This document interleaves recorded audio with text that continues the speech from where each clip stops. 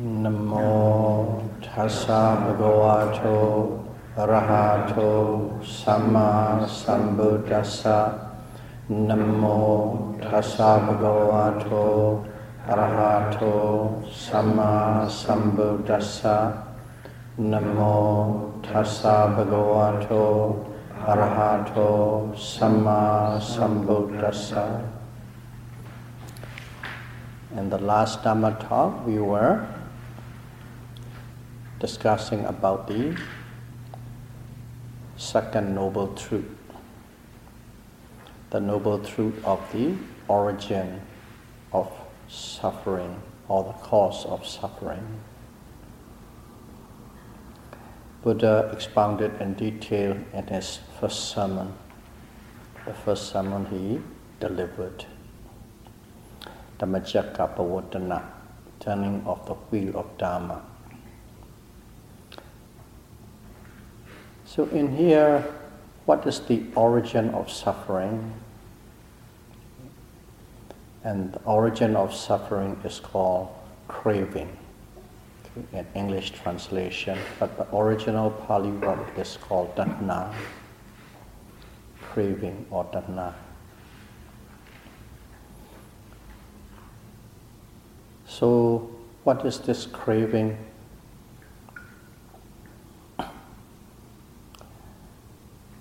This craving is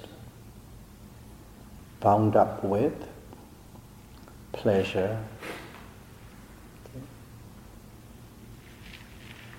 and also it takes delights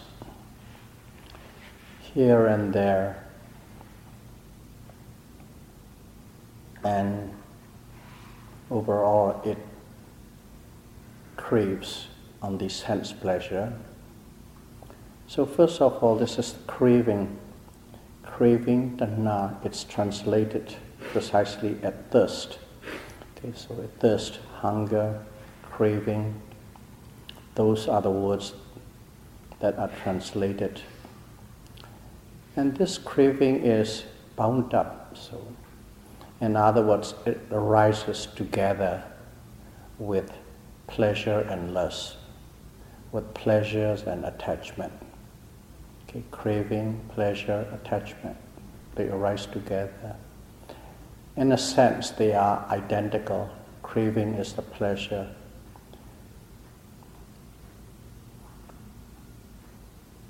Pleasure is the craving.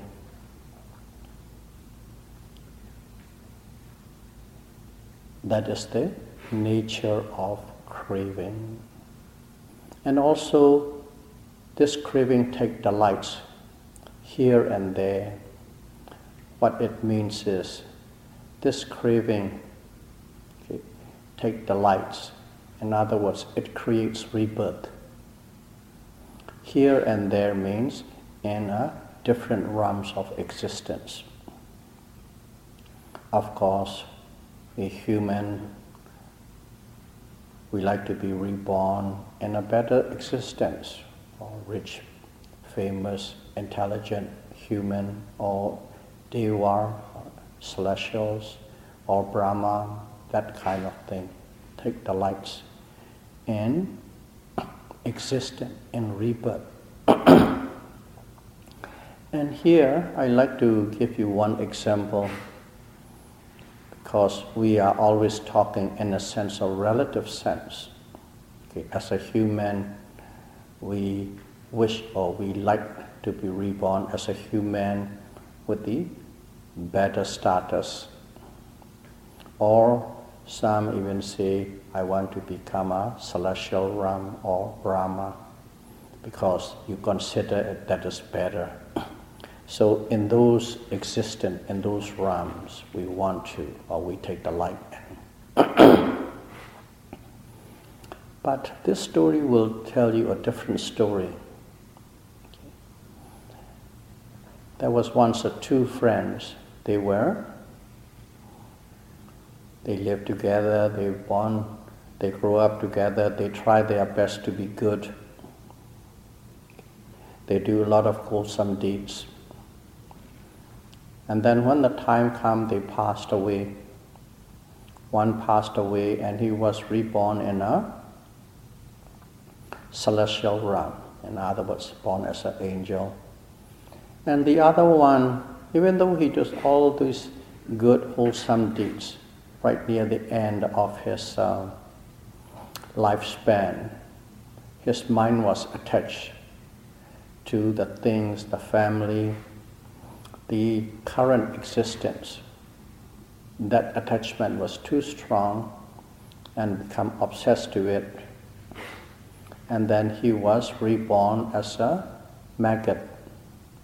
I think we all know maggot, especially Asian knows about it. In your toilet, they're not clean, and out of these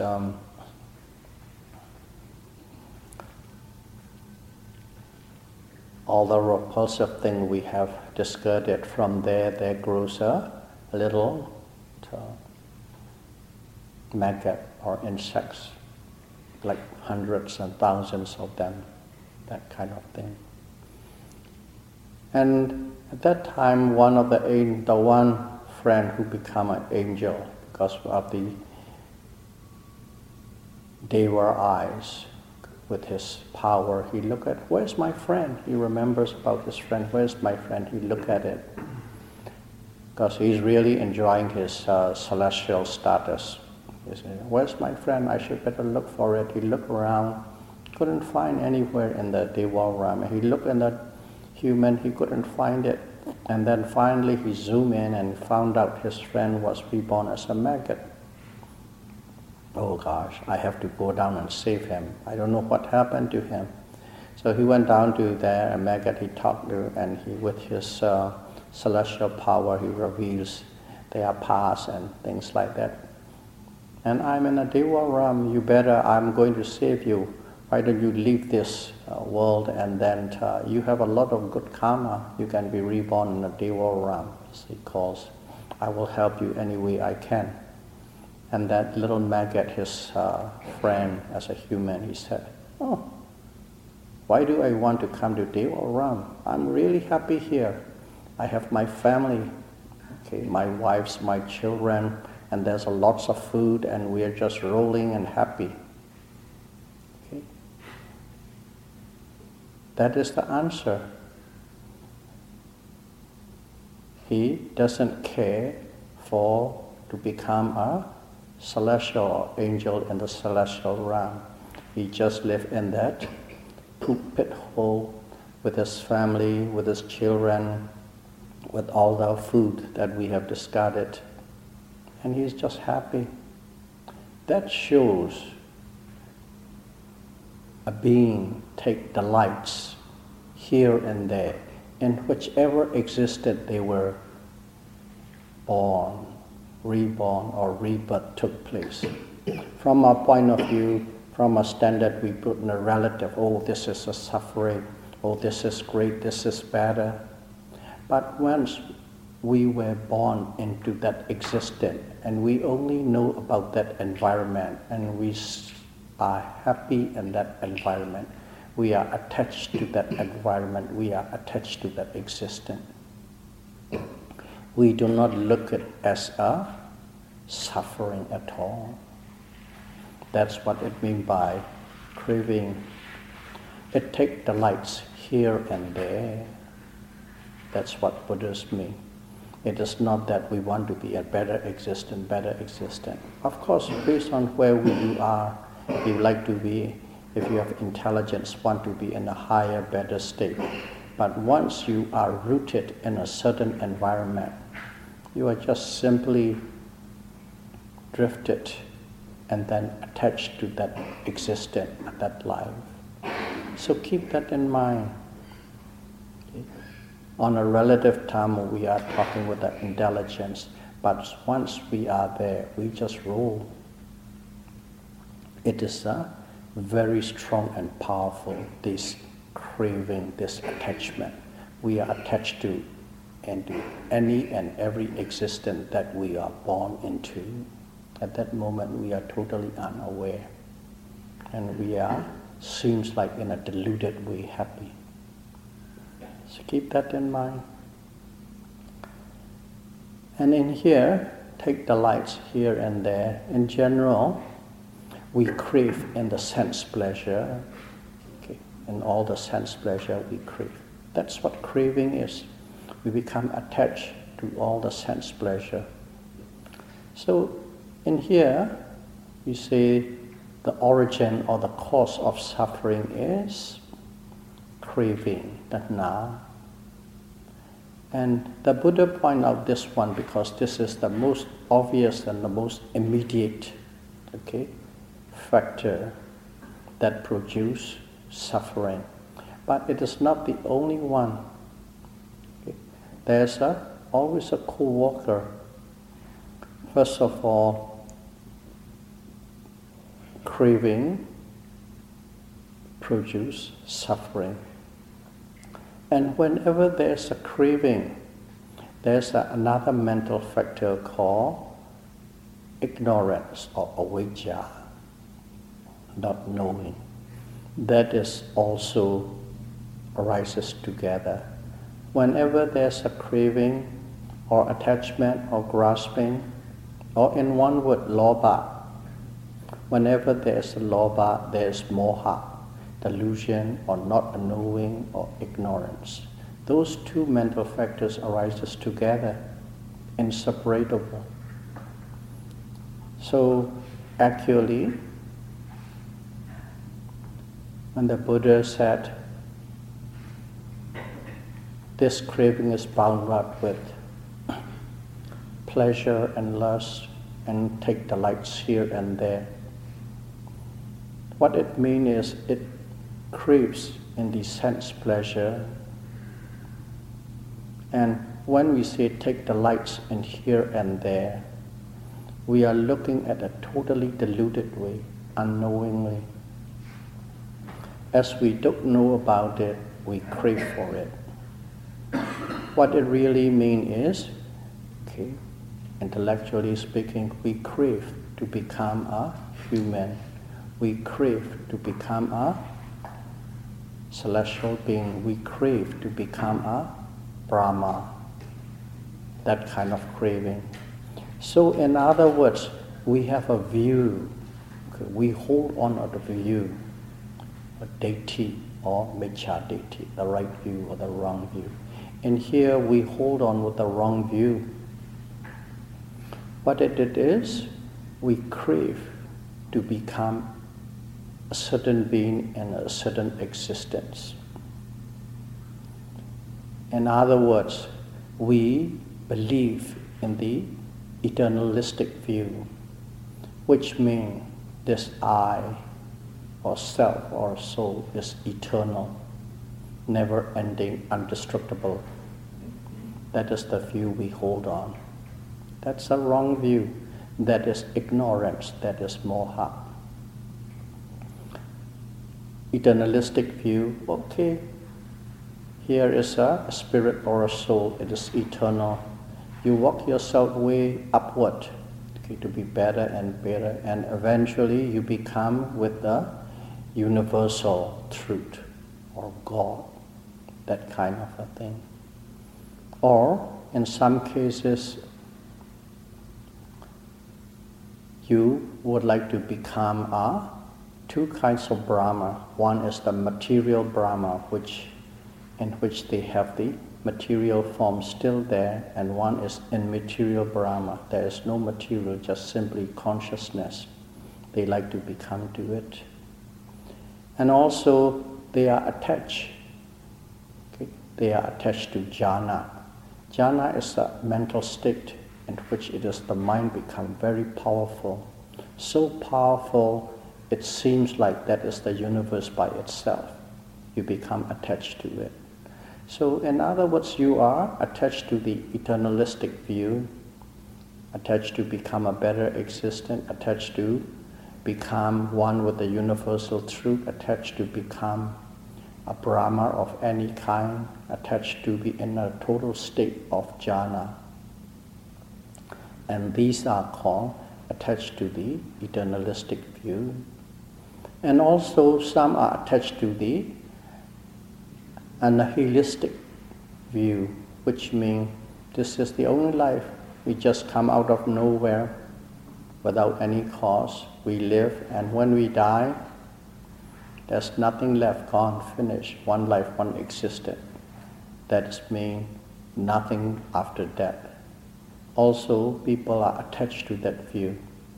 Regardless how much they are attached to that, nothing exists after that, but the way they live their life is with full of attachment, with enjoying the fullest of the pleasure, and at the same time they are attached to this present current existence. Still you are attached. Even though you believe there's nothing after that, you still live with that attachment, you still live with that craving. So regardless, as long as there's a craving, there's a rebirth.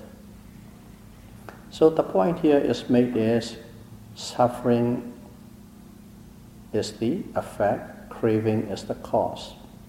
But not only craving, you become attached, you crave, one with the attachment to the sense pleasure, and also you crave with the wrong view, deity.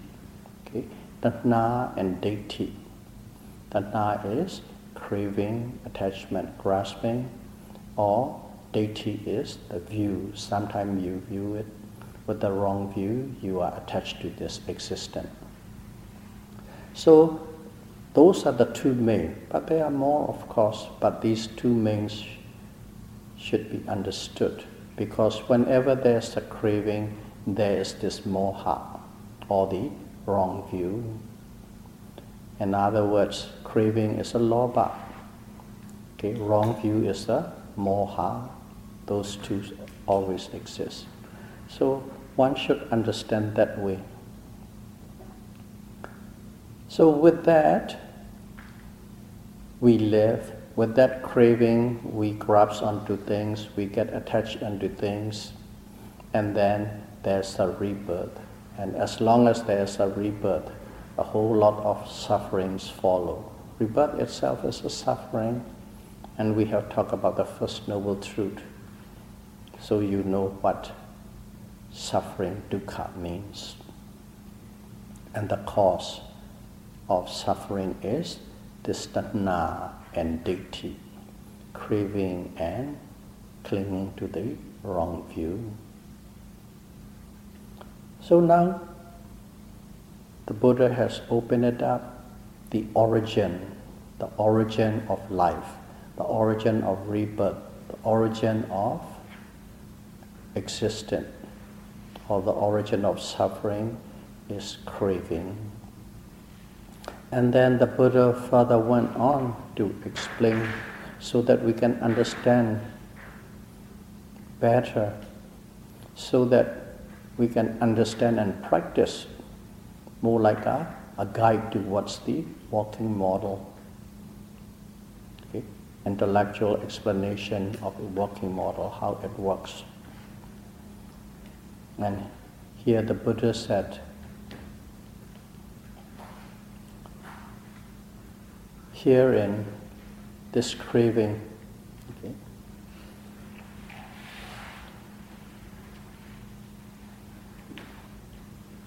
it takes delights and pleasure. Okay.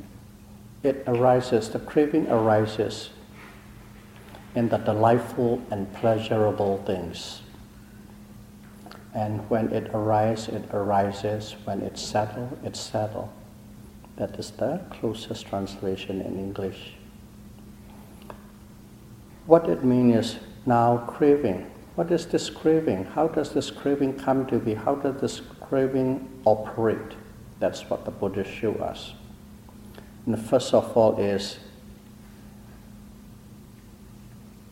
it is with delightful things. Whenever there's a delightful things and pleasurable things, this craving will come. So first and foremost, what are the delightful things and what are the pleasurable things? We need to know. Because without these delightful things and pleasurable things, craving cannot arise. Because of these things, craving arises. So in here the Buddha said, I is a delightful things or pleasurable thing. Your eye. And it goes on to say, ear is a delightful thing, pleasurable thing. Nose is a delightful thing, pleasurable thing. Tongue, taste bud is a delightful thing, pleasurable thing. The body is the delightful thing, pleasurable thing. And the mind is the delightful thing and pleasurable thing. In other words, the 5 physical sense and 1 mental sense, the 6 senses. Okay. Eye, ear, nose, tongue, body, and the mind. These 6 are called delightful things and pleasurable things. And then the Buddha went on to explain further, the form that you see with the eye is a delightful and pleasurable thing. The sound that you hear with your ear is a delightful thing, pleasurable thing. The smell and the taste and the touch and the thoughts are delightful things and pleasurable things. So if you look at it, first and foremost is the eye, ear, nose, tongue, body. So these are the rupa, okay? Material thing, matter. It is internal. Internal means it consists in your body.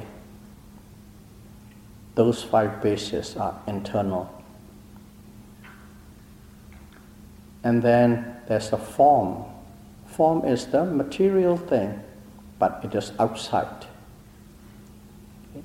And also sound is material, smell is material, taste is material, and the tangible touch is a material thing. But they are all external. And the thought is internal, the mind. And the object of the thoughts is the Dhamma objects. Dhamma objects is the outside. So in other words, they are all material things, okay, which is the 6 external and 6 internal. 5 are the physical source, 1 is the mental source. So those are called the bases, the 12 bases. You need the 12 bases. And when, let's say this external base, the form, comes in contact with the internal base, the eye or the retina, they come in contact. Okay.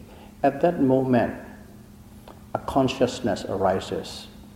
At that moment, awareness arises. Awareness of the situation, awareness of the condition. And what is that awareness? That awareness is consciousness, vijnana. But as it is based on the sight, that consciousness is called seeing consciousness. So whenever the external base, which is rupa, and the internal base, also rupa, material, and the consciousness or the vijnana, 3 of them come in contact. Okay. At that moment, seeing consciousness arises. In other words, at that moment, seeing happens, but consciousness has the quality to be aware of it. So you need these 5 external bases and 5 internal bases, which are rupa, and the awareness through this source of seeing called seeing consciousness arises. And when these three come together at a moment, that coming together is called contact, mental contact. In Pali it's called phassa, mental contact. Whenever these three get together, when the condition is set for these three to be together, mental contact, phassa, is formed. So, just like the senses, when you are seeing consciousness arises, hearing consciousness arises, smelling consciousness arises, tasting consciousness arises, and touch consciousness arises, and also mind, the thought, Dharma consciousness arises. So these consciousness are also delightful things and pleasurable things. 6 external material things are delightful and pleasurable things. 6 internal material things are delightful and pleasurable things. 6 types of consciousness based on these 6 senses are delightful and pleasurable things. Those are the delightful and pleasurable things, and that's how it is working. And whenever these 3 come in contact, that condition, that situation is called phassa, mental contact. And as soon as they come into contact, something happens.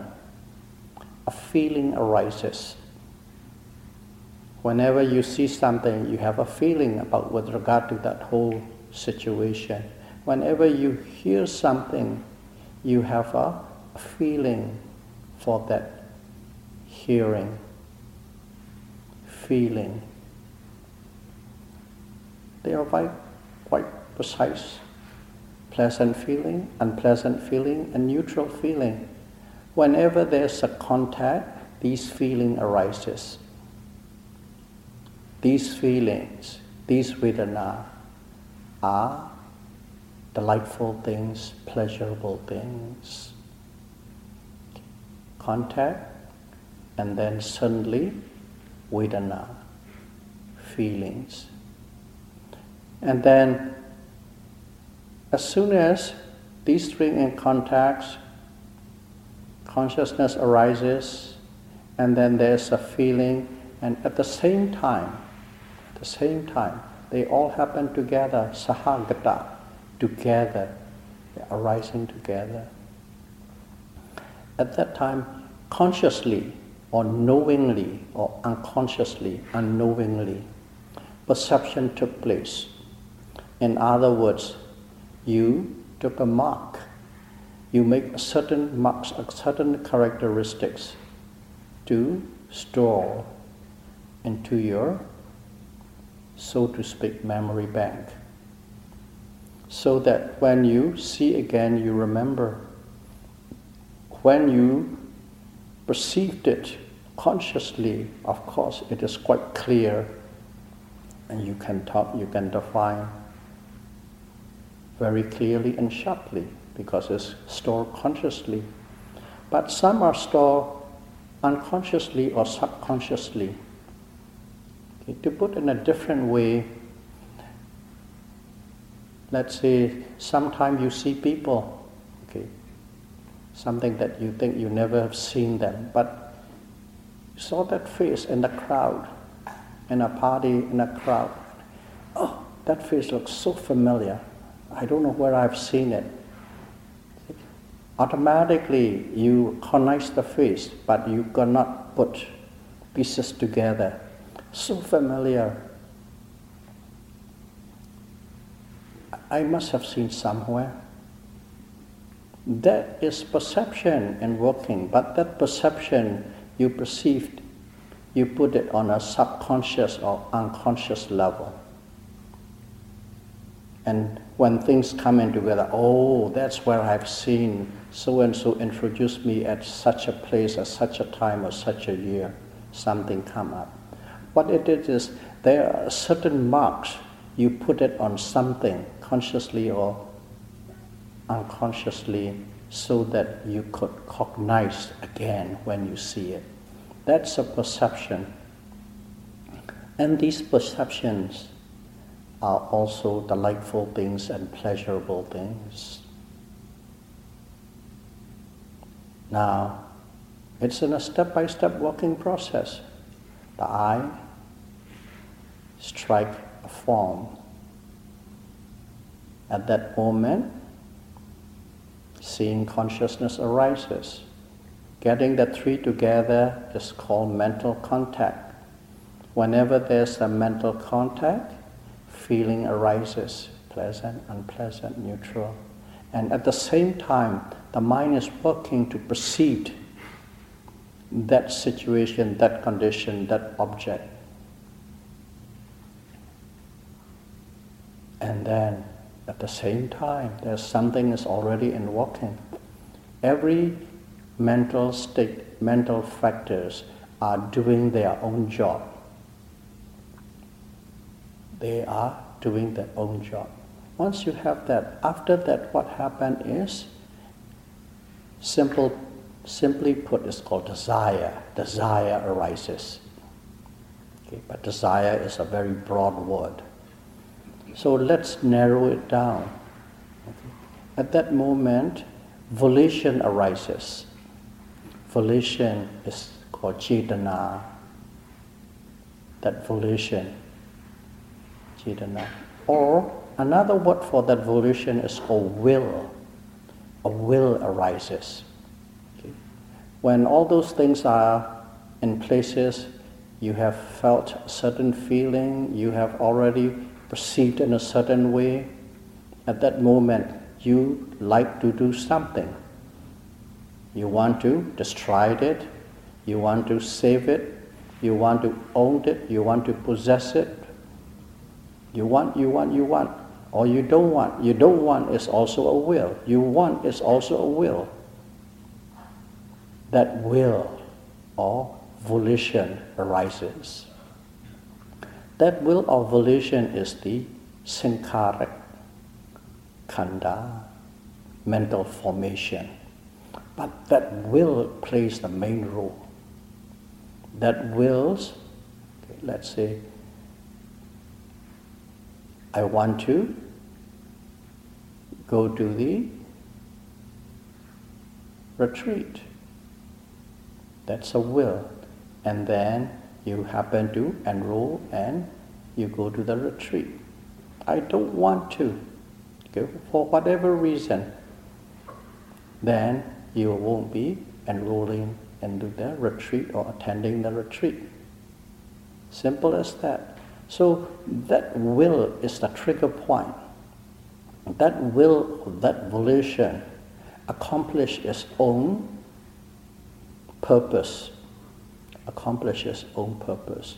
And also accomplish and promotes and push the purpose of other mental factors together with it. An example, there's a will already there under a situation. And under that situation, anger also arises.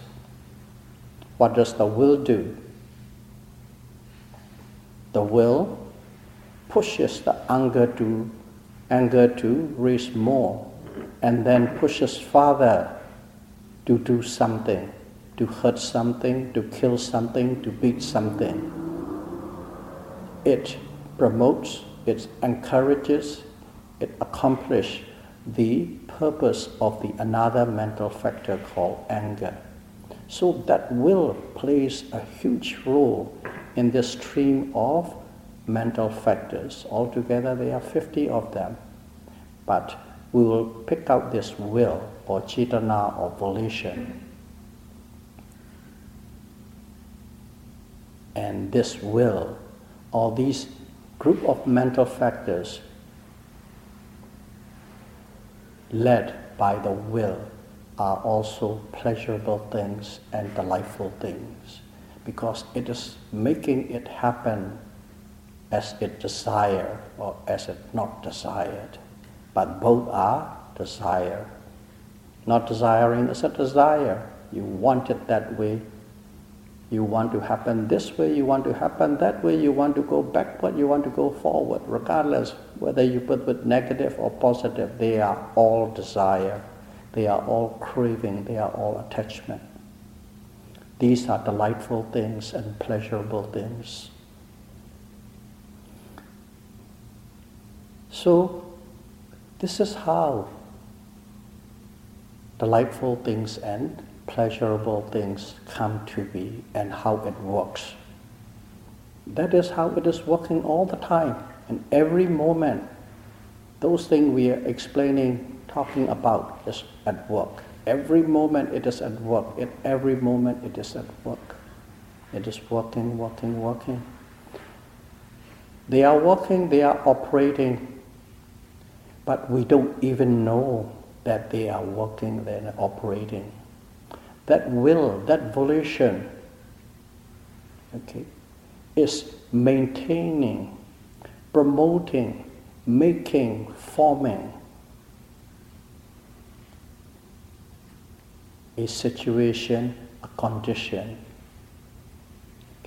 That mental formations are all the time maintaining your mental state.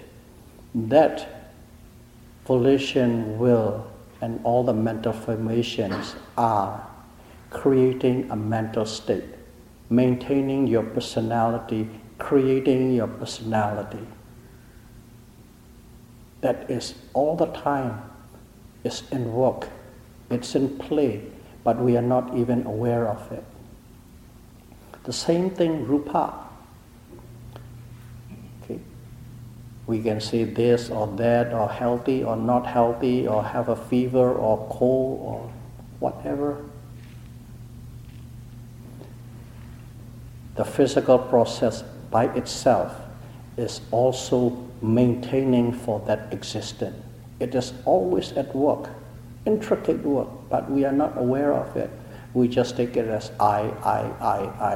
There are so many intricate physical processes are at work so that it could maintain this body, so that we are alive and so that we exist, holding on to this existence. And there's tons of maintenance work happening in your body, and also there are tons and tons of maintenance work in your mental states is happening so that it could maintain this mental existence, this personality, this me, this I. They are always at work. Sometimes they work smoothly, sometimes they become disbalanced. That's how depression comes in. That's how excitement comes in. That's how sickness comes in. That's how health comes in. But they are always working. These processes are working and maintaining this body and maintaining this personality and the mind. And also creating a new condition, and adjusting to these new conditions. That is how it is really working. But we are totally oblivious to it. We are not aware of it. But that's how what the Buddha explained. This is how what is really happening.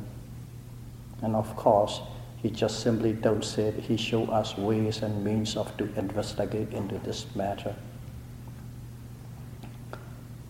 So that is that maintenance and creation of each to be adaptable to each and every condition is always at work.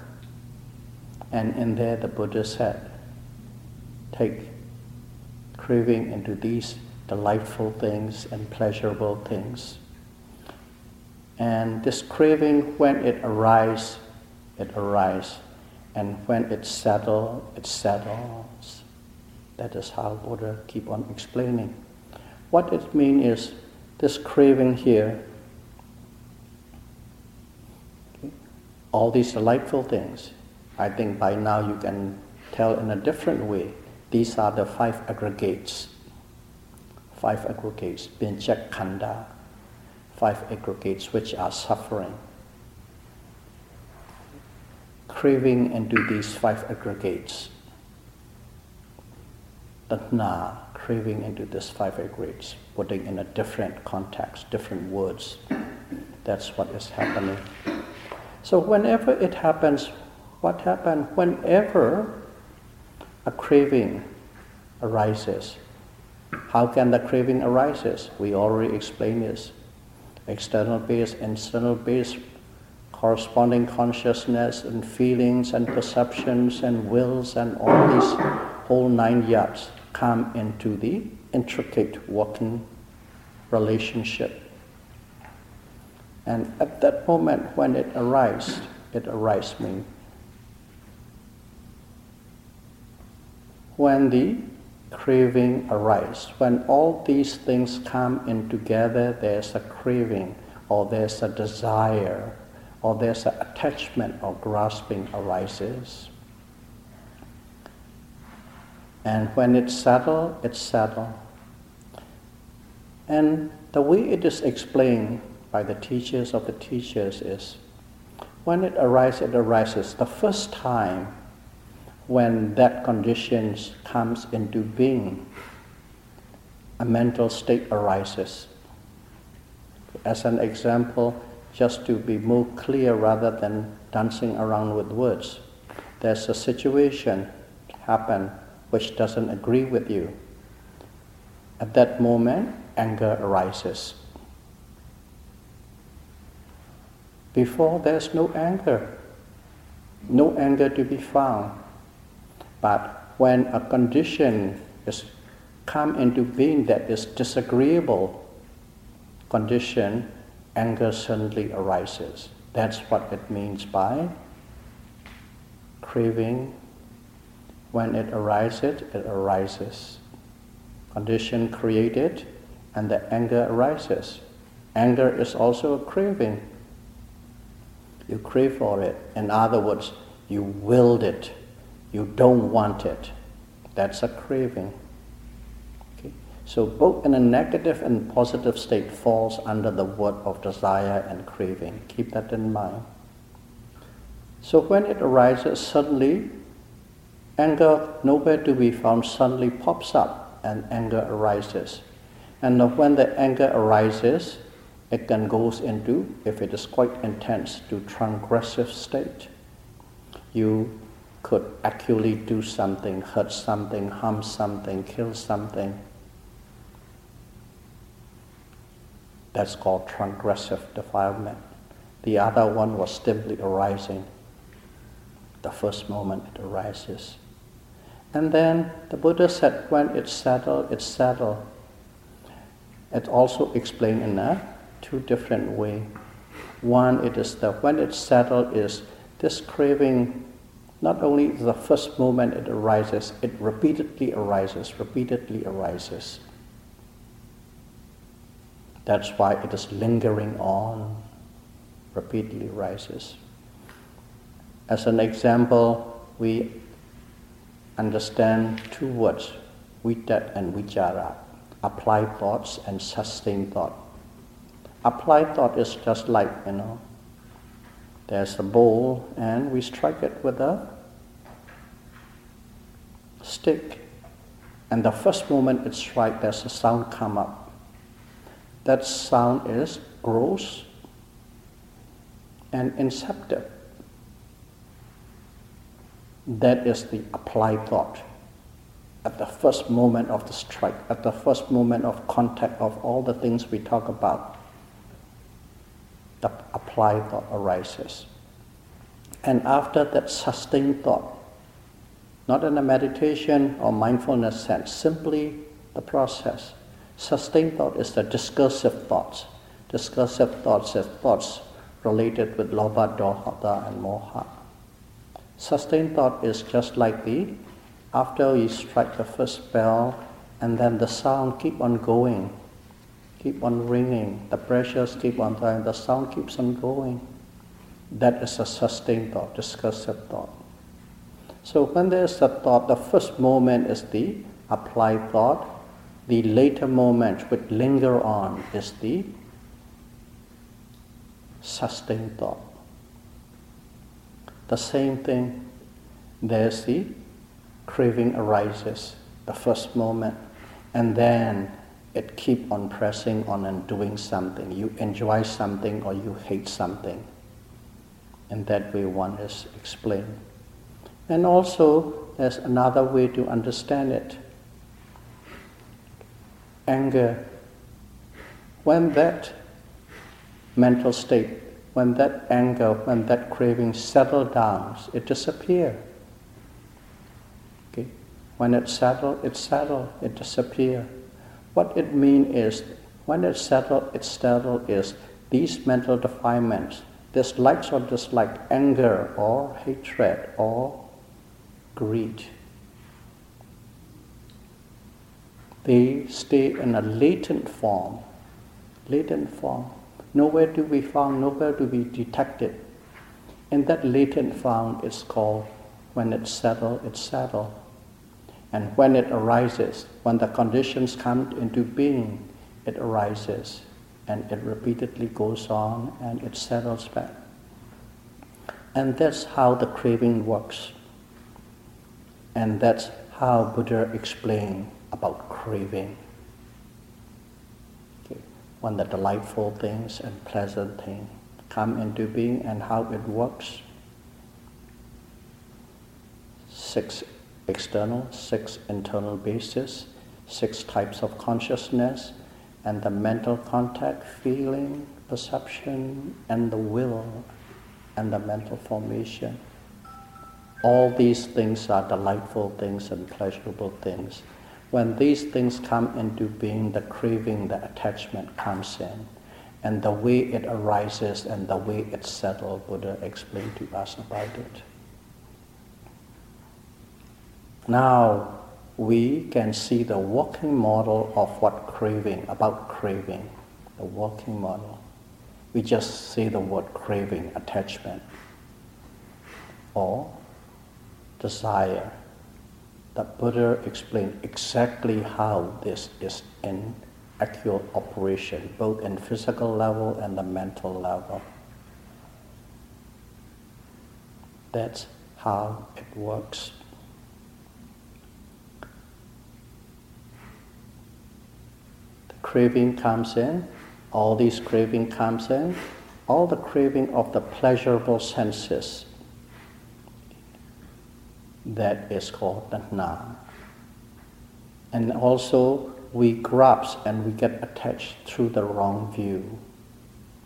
And there's one more to explain. Because this second noble truth is a little more delicate and intricate to understand. Here we just say we saw an object, beautiful, desirable object, we crave for it. Okay. That's a craving, there's tanha. That craving is the cause of the suffering. In general, that's how it is. But at the same time, let's look at it in a different way.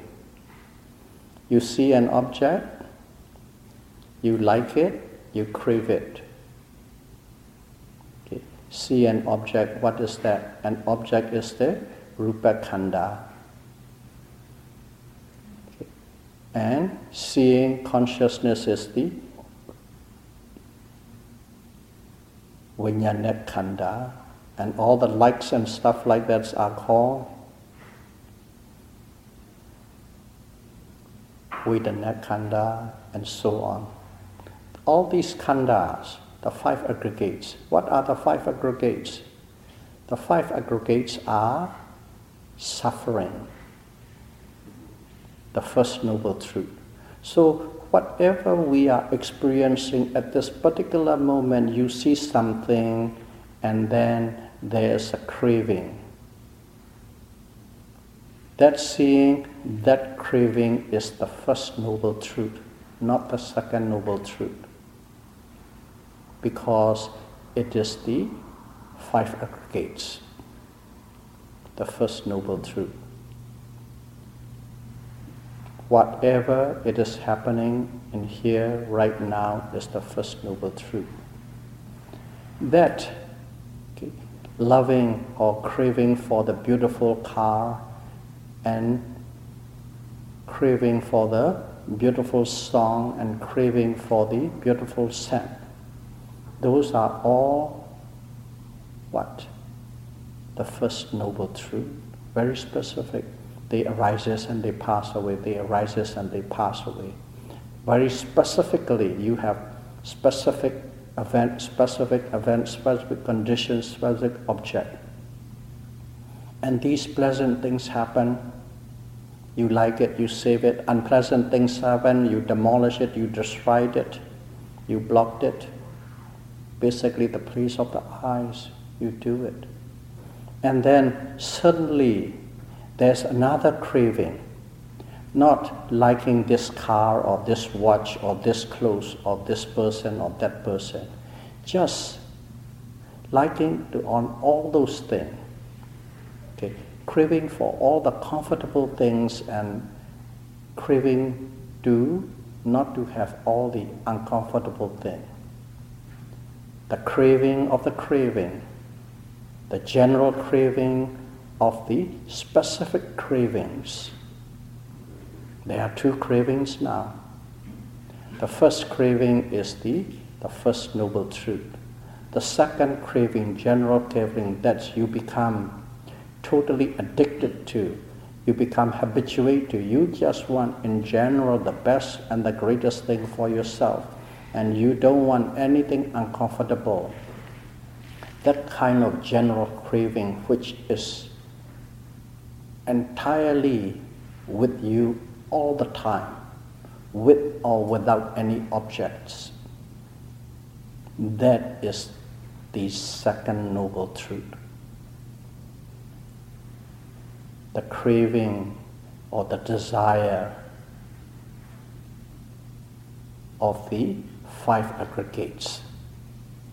The first craving. The second craving over the first craving is the Second Noble Truth. And Mahasi Sayadaw explained in a different way so that we can understand a lot easier. All the incidents that we are having, all the delightful things that is happening in this life, all the cravings that we experience, all the attachment, all the grasping that we have that experience in this life is the First Noble Truth. And all the cravings and attachment and grasping we have formed in the past lives is the Second Noble Truth. Because of that cravings of the past life, they become the cause, and the cravings of this current life, the present life, become the effect. So you can have a desire onto the desire, you can have a craving on the craving. One need to understand it very clearly. One type of craving is the First Noble Truth. In my words, very specific type of cravings are the First Noble Truth. And the second one, the general craving, wanting to be comfortable without any specific status or condition, just the insensate, inherited nature inside you, that craving is the Second Noble Truth. And that is craving tanha. Because of craving for sense pleasure and the craving or attachment to the wrong view, the result or effect is suffering, dukkha. So that is the First Noble Truth and Second Noble Truth. If you understand that way, you understand correctly what craving or tanha is, the Second Noble Truth, the origin of suffering. May all of you be able to understand both theoretically, intellectually, and as well as experientially, the noble truth of suffering and the origin of the noble truth of suffering clearly, and may you be abandon the second noble truth, which is craving, so that you would be able to relieve yourself from all form of suffering as soon as possible. Sadhu, sadhu, sadhu. Buddham pujami, Dhammam pujami, Sangham pujami.